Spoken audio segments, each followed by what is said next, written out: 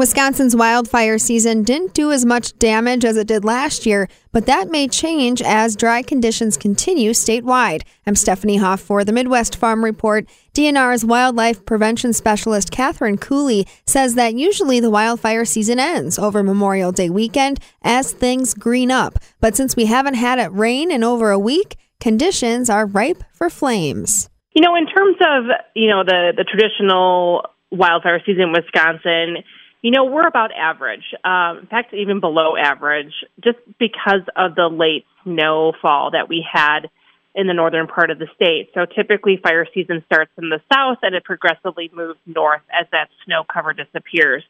With that late snow melt in the north, our fire numbers seem to be down. However, we are entering kind of a dry period here, and we haven't had any decent rain statewide, soaking rain in the last 10 days. So normally when we say that our fire season has ended, it's usually by Memorial Day, and that's typically due to the fact that vegetation has fully greened up, and when we have that green vegetation, wildfires are less likely to spread and have rapid fire growth. So now we're kind of seeing this little bit of a dry stretch, and we might see some of that vegetation starting to dry out again, which could make it more vulnerable to a wildfire. How many acres are we usually talking that burn in a year? So on average, Wisconsin sees about 1,000 fires every year, and we burn about 3,000 acres typically. So our fires are pretty small. They usually range from about 1 to 2 acres. So we get to them very quickly. That's primarily because we have a rapid fire response, our suppression equipment, and our local fire departments get on them very quickly as well. We do have structures lost. We usually lose about 30 to 40 structures every year, but we are down from that this year due to that late snowfall that we had in the north. What's usually the cause of a wildfire? What's usually throwing that spark? So the number one cause of wildfires in Wisconsin are related to people. So 98% of our fires are caused by people. And the good news is that means that they can be prevented. So a lot of folks, especially in the springtime, after that snow cover disappears, they're, raking up their yard, leaves, pine needles, brush, and then they choose to burn those materials. About a third of our fires are caused by debris burning, unfortunately. And the key here is to know what that fire danger is, obtain proper burning permits, and then follow the rules on that burn permit. A lot of folks will get a burn permit and then they don't read it. They think the piece of paper is all they need. But there's some really good safety tips on there as well. And really know what that fire danger is because it can change from day to day, especially in the spring. So burning brush in the spring can lead to wildfires, but now that we're past Memorial Day weekend, everyone's in travel summer mode, taking their campers, RVs, ATVs, and boats to their weekend destinations and having campfires, which I imagine can be another risk. So anything that can cause a spark can cause a wildfire, and that includes, campfires, fireworks, even, dragging chains from your boat trailer along a dry roadside. So anything that can cause that spark can cause a wildfire. Obviously the big thing, is if you are going to be operating equipment that can cause a spark, and this can be, operating a chainsaw for firewood, farming equipment, logging equipment, hot exhaust systems parked on dry grass. We would highly recommend that if you're going to use those, that type of machinery, that you do it early in the morning or late in the day. Avoid those peak burn times. Our peak burn times are really that kind of noon to about 4 o'clock.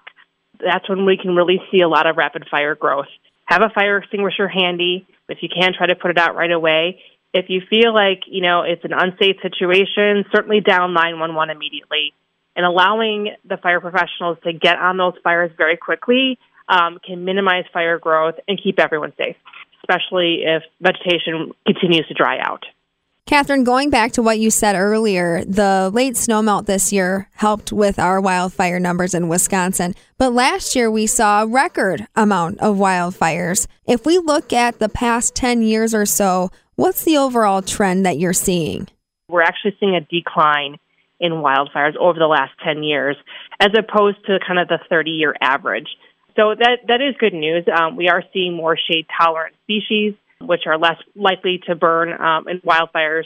So, the landscape has certainly changed. Also, maybe it has something to do with the fact that we have a lot of citizen reporting. A lot of people have cell phones in their pocket. Technology has allowed us to communicate the fire danger to the public. instantly. We have social media, so getting the word out and letting people know that conditions are elevated certainly does make a difference. Can you give us an idea of the DNR's role in wildfire prevention? So our biggest thing is burning permits. Burning permits really do prevent wildfires. I think, of all the burn permits that the fires that we have, there's a very, very small percentage of people that obtain a burning permit and then cause a wildfire. So that's really good news. So the key there is to really make sure that you follow the safety tips on the burn permit. And we do have daily burn restrictions by county, statewide, in DNR protection areas. And if you have any questions, talk to local fire officials. We can help. So if you have questions about how to make your fire more safe, certainly do that. We can provide you with some safety tips. We also have access to other resources. So all of our fire departments, we work very closely with them to help us with structure protection. And then we also have, move resources across the state in areas of high fire danger. So in the southern part of the state is a lower risk. We move resources to the north and vice versa. And then we also work with our partners in the Great Lakes region. And we have access to air tankers and the Wisconsin National Guard, Black Hawk helicopters.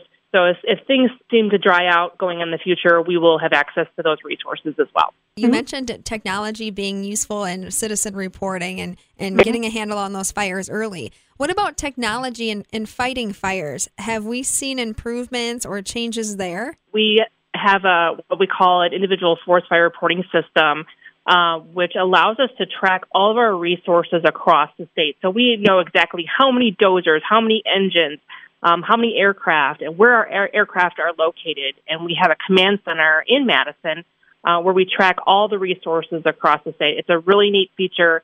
It allows us to know in pre-position equipment, know where those vacancies are, or if we're seeing increased activity, we kind of shift things across the state. And then it also tracks all of our wildfires as well. So we can see those trends. It allows me to do my job so I can know, how many fires are being caused by this particular cause this week. If we're seeing, we need to increase some messaging related to fireworks fires around the 4th of July. It's a really neat way to have a database and see these trends over the years. What does it cost to fight a wildfire? So the average cost of fighting a wildfire in Wisconsin is about $1,000. And this really depends on suppression resources used. So, if we bring a dozer or an engine for a 1 to 2 acre fire, this could cost you about $1,000. And we do bill for suppression costs if you are found responsible for causing that fire. There's another incentive to not be responsible for starting a wildfire because you could be faced with a fine. Catherine Cooley, along with us, Wisconsin DNR's wildfire prevention specialist. She reminds us to keep an eye on the changing fire danger this week as the state faces a high risk of wildfire due to the current dry spell we're in. Avoid burning debris piles until after a good rain and operate your chainsaw, lawnmower, ATV, or tractor in the morning or later in the day. This avoids throwing a spark during peak burn times. For the Midwest Farm Report, I'm Stephanie Hoff.